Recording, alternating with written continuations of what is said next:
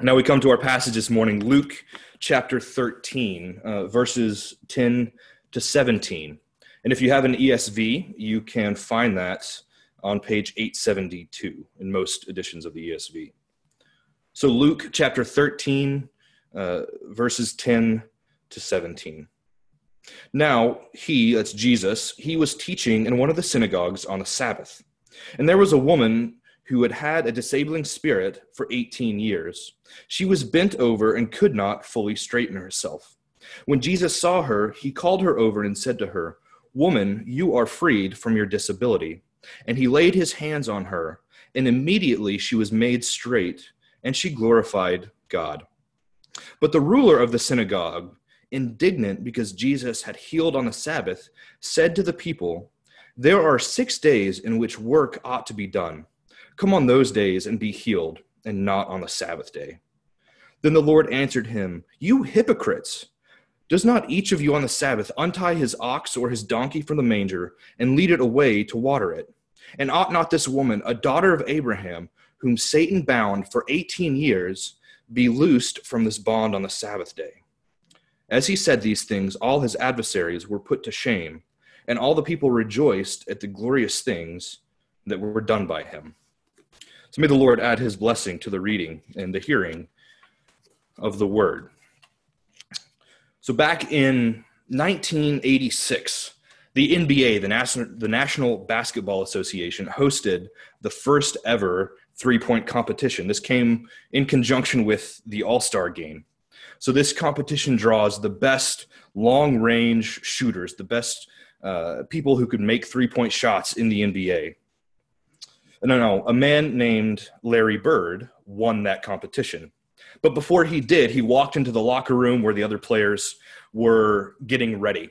They were, tying their shoes and getting ready to go out and do this three-point competition. He walks in to the locker room and he asked, "Who's playing for second?"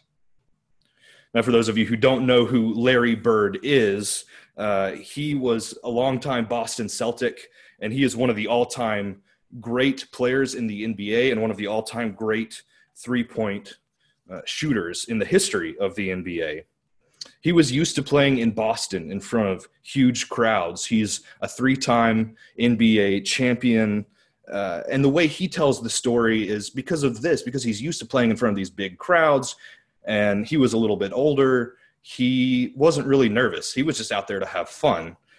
And so he walks in and he asks, "Who's playing for second?" Not realizing that some of the younger players, the younger guys in the crowd, in the locker room weren't used to playing in front of those crowds. So he didn't realize how much tension, how much nervousness they were feeling. So the locker room stays quiet. And Larry Bird went out and won that first three-point competition. And in fact, he also won in 1987 and 1988. So of course we can look at that and we can see it for what it is. It's arrogance. Maybe he didn't mean for it to be quite as arrogant as it came across, but Larry Bird was a man who was used to winning. He showed up in that locker room and he told everyone exactly why he was there. He showed up to win. And then he backed that claim up. He told everyone what he was there to do, and then he went and showed them what he was there to do.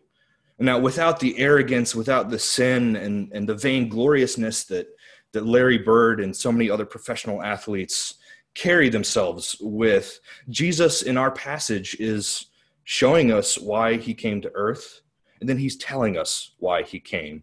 And that's what we're going to look at today. We're going to see Jesus first show us why he came to earth, and then tell us. Now, there are lots of connections in our passage, lots of places in Scripture that relate, that influence, that we can look at and study. So we're going to look at some of those, but our big overall structure is Jesus is showing us why he came, and then he's telling us why he came. So our passage begins with a scene that we've come to expect from Jesus. By now in the book of Luke, we've seen him stop and teach many times. And so he's teaching in a synagogue on the Sabbath. We're not told exactly where this is or what town it is, but it's reasonable to think that a crowd would have followed him. Crowds were following him a lot by this point. And so Jesus becomes that guest preacher. He shows up at a synagogue, and either, this is important to note too, he either would have had to have been invited to come and speak, or he showed up and this ruler of the synagogue would have needed to allow him to teach. And so first, I want to look at the characters in this scene this morning. And so we have this ruler of the synagogue who would have had to either invited or allowed Jesus to come and speak. And it doesn't seem that he's a Pharisee. Oftentimes in these scenes where Jesus is confronting tradition and laws and things about the Sabbath, he's talking to a Pharisee. But this individual doesn't appear to be one because he's never called a Pharisee. Luke is very careful in other scenes to point out whether someone was a Pharisee or one of the priests or something like that. And this just seems to be a man who's appointed to be a shepherd to that local synagogue, kind of like Matthew is for us. He's our pastor. That's that same idea here, is that this man, this ruler of the synagogue, is that local under shepherd. He's someone charged with leading the people spiritually in this small town or community. Now, it's also important to note, we know Jesus. We know Jesus is here. And he's not a Levite. Jesus didn't share priestly duties here. And so he wasn't just automatically a priest who was invited to speak. And we know that Christ fills a couple of offices. Our confession tells us that he fills the office of prophet and priest and king. And we see him in those different offices throughout the time. And so when we see him here teaching, he's really functioning in the office of a prophet. He's revealing God's will to us. And so in another typical fashion, we see someone who needs to be healed. We see this woman bent over. She's come on the Sabbath to hear Jesus teach, perhaps be healed. We're told in verse 11, if you look with me, that she has a disabling spirit. Now, whether this just means that she was sickly, or whether there was some unclean spirit or a demon that was possessing her, we're not told. We don't know for certain. We don't see an unclean spirit leave her like we do in other exorcisms. But what we do see clearly is that this infirmity, this disease, is the result of spiritual warfare one way or another. So if you look down at verse 16 with me, so what Jesus says about this woman: this daughter of Abraham, whom Satan bound for 18 years.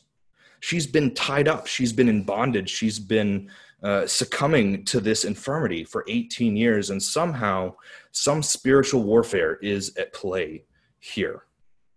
So these are our main characters, our main players that we see. So we have the people set, we have the synagogue ruler, we have Jesus, and we have this infirmed woman. So Jesus sees this woman and he calls her over.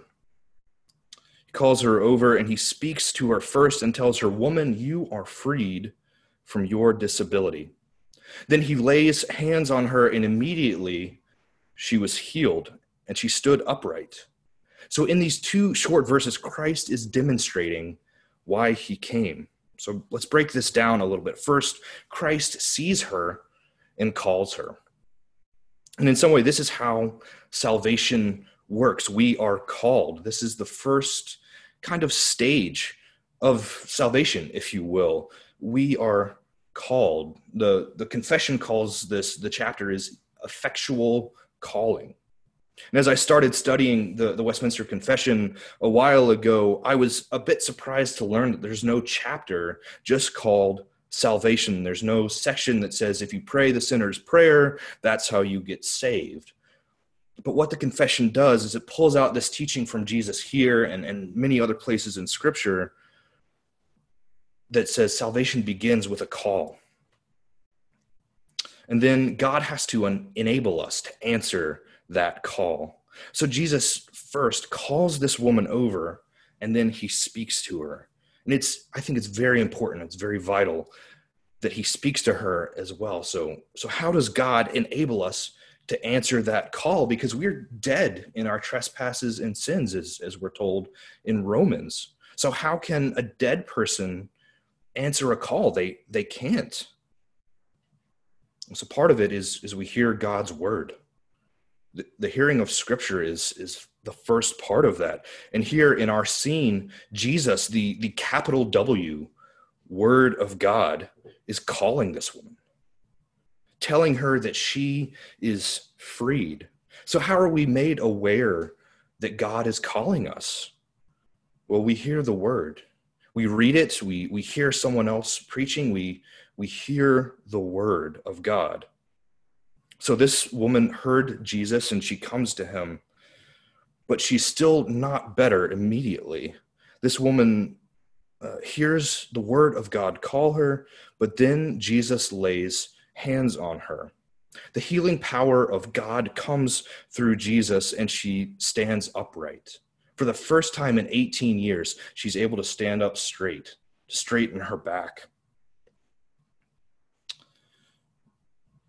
We're called by the word. We're called by Jesus, and then we hear the word, and it's the power of God, the Spirit of God that enlivens us, quickens us, and enables us to answer that call. So Jesus calls this woman. She stands up straight. And that's how we all are, aren't we? We all kind of relate to this woman in some way. We're all bent. We're all broken by our sin. And as I said, we're dead in our trespasses and sins. And unless God calls us and enables us to answer that call, we can do nothing. We're not able to save ourselves. We're not able to wake ourselves up, to come back to life. But how do we trust that God can do this? How do we trust that Jesus really can save us? Well, because he shows us. He shows us his power and might. He shows us by healing a woman bent over for 18 years. He shows us by walking on water. He shows us by raising people from the dead. He shows us his awesome power with mighty works like these. But he also shows us his compassion. He shows his compassion for us by picking up a child, by speaking to those who have been cast out socially. And he shows us his compassion by laying hands on a sick woman. So while our passage is a typical one where Jesus is teaching and crowds are around and someone wanting to be healed, well, that's something we've come to expect to see in the life of Jesus at this point. We don't often see Jesus lay on hands. It wasn't terribly unusual to see him touch people, but it's not something we see him do, laying on hands. We don't see that very often. We don't see that all the time. And if you remember the scene with the centurion's servant is sick, and he sends someone to go speak to Jesus to ask Jesus to heal this servant. Jesus says, "I will go," and there's no need for it. The centurion says, "No, there's no need for you to come. I too am a man under authority. I say to one, come, and he comes, and to another, go, and he goes." And Jesus praises the centurion's faith because he knows how powerful and capable Jesus is. Jesus had no need to go to the centurion's servant, and he had no need to lay hands on this woman. But he does so and offers her compassion. He offers compassion for her physically, but he has compassion on sinners as well. So Jesus is showing us that he came to give us hope.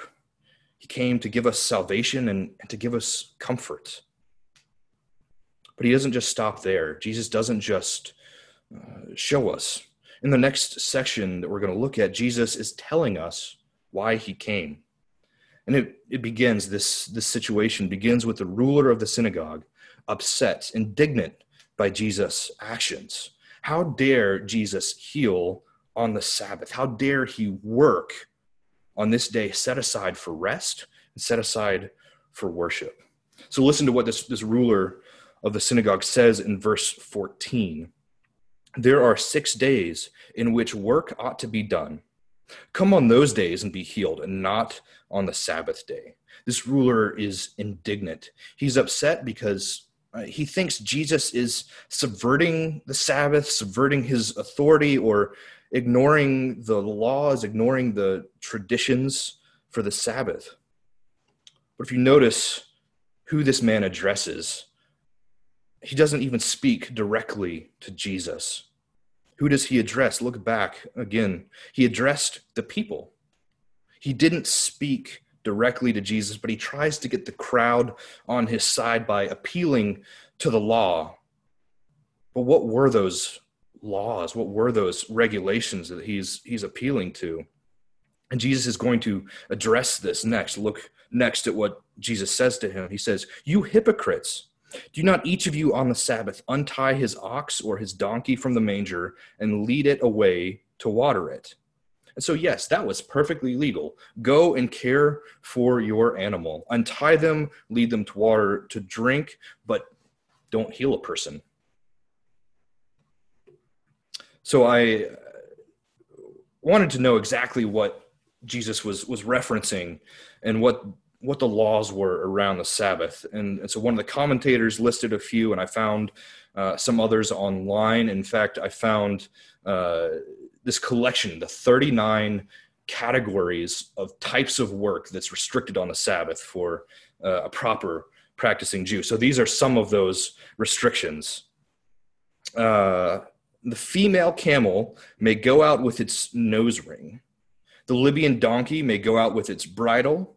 The horse with its chain, and all beasts that wear a chain may be led by that chain, and these things may be sprinkled without being removed. In other words, if you lead an animal to water by a chain, you can take it out by the chain. It's okay to carry the chain, and if it gets wet, you don't have to remove it, because if you removed it, you'd be lifting something, and you weren't allowed to carry things.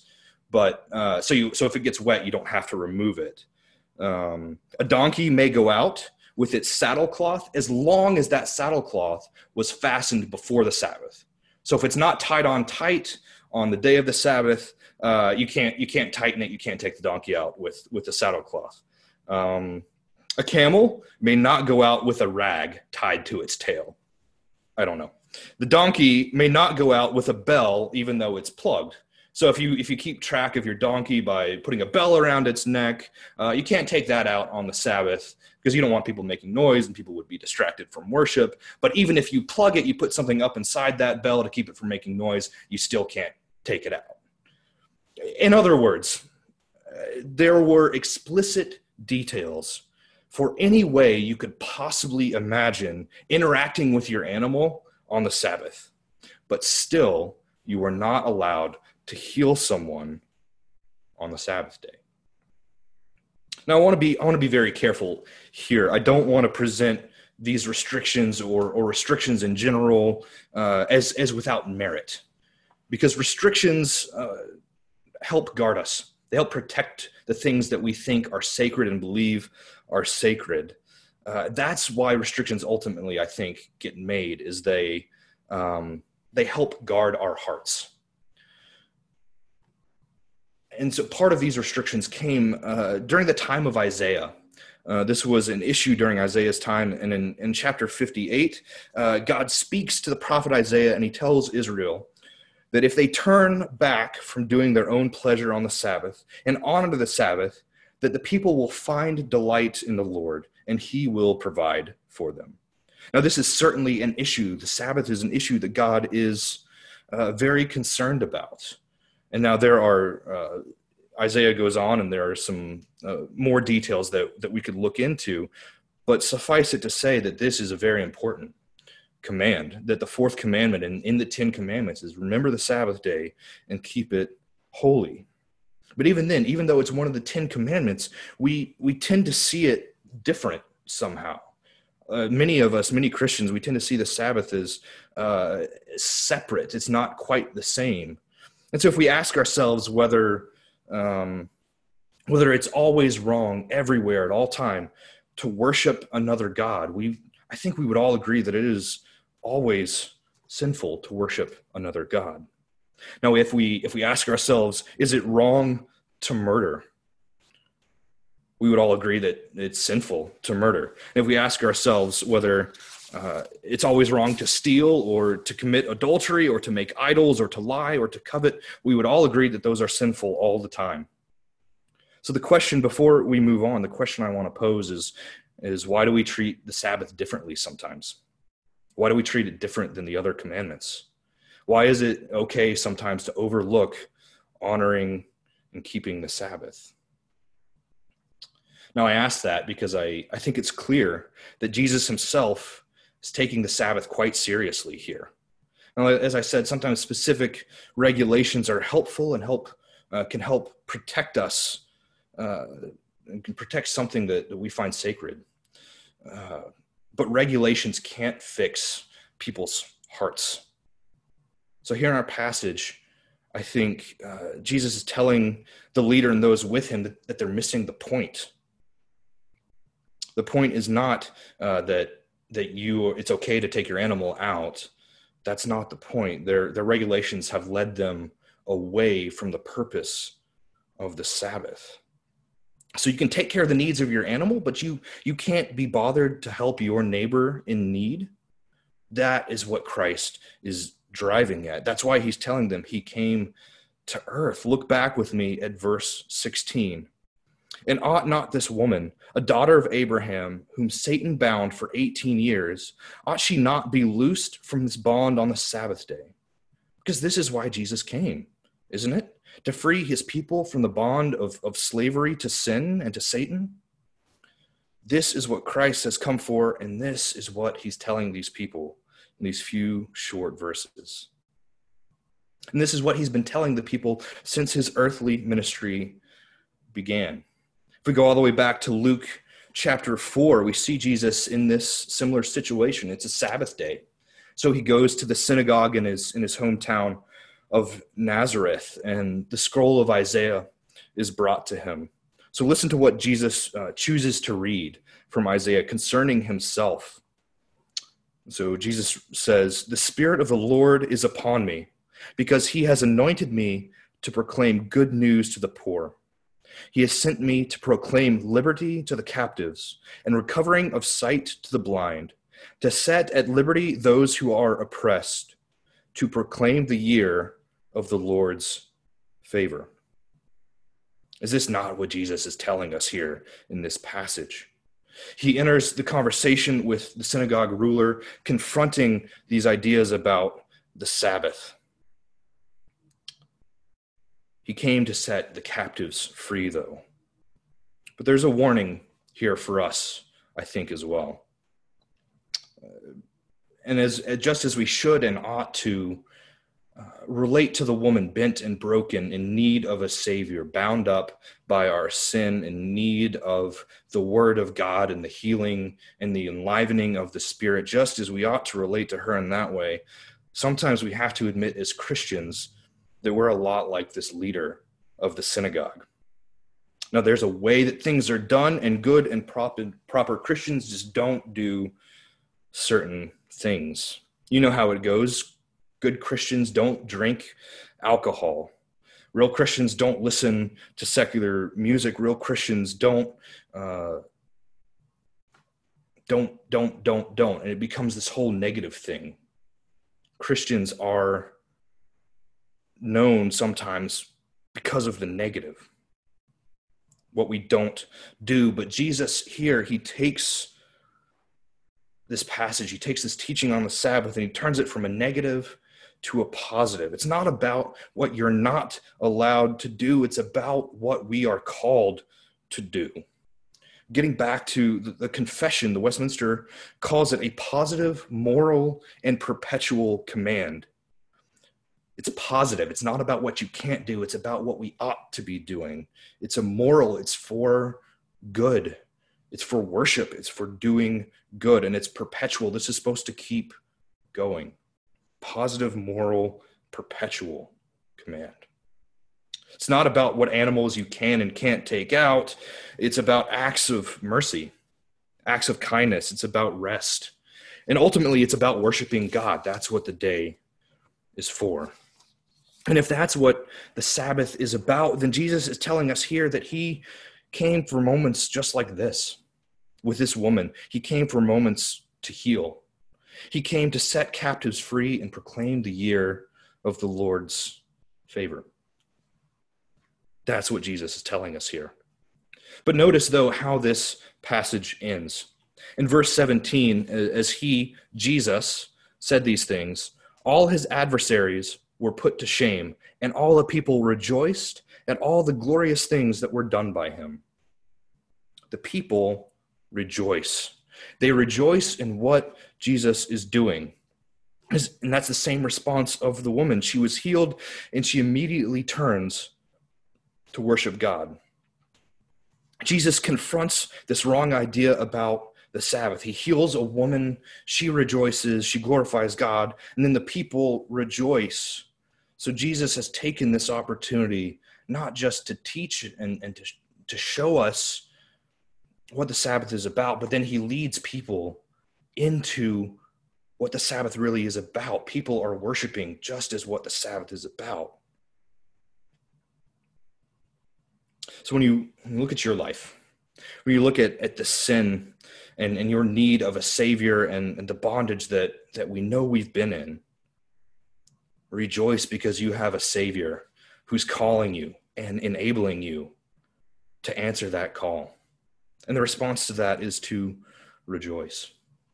Or if when you look at your lives and you realize that perhaps you're a lot more like that synagogue leader and that you need to repent of your own pride or of equating your own preferences, your own traditions, equating that with the ultimate truth of the gospel. Either way, Jesus is calling you to repent and believe. Repent of those sins and believe that Jesus can free you, because that is why he came. He came to set the captives free and proclaim the year of the Lord's favor. Won't you pray with me? Heavenly Father, we get used to our chains. We get used to being in bondage, and we become numb to the feeling of sin. And we need you to quicken us, enliven us, show us our sin that we may repent and believe that Jesus came to do what he said he came to do. Help us to believe that Jesus is able to set us free, because he shows us. He shows us through his healings, and then he tells us. That's what he's been telling us. So, Father, help us to believe. Help us to repent.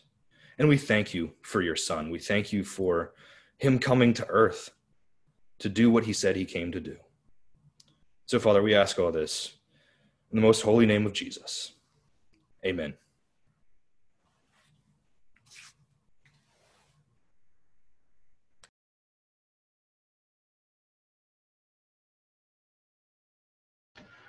And now hear God's good word for you, his benediction. The Lord bless you and keep you. The Lord make his face to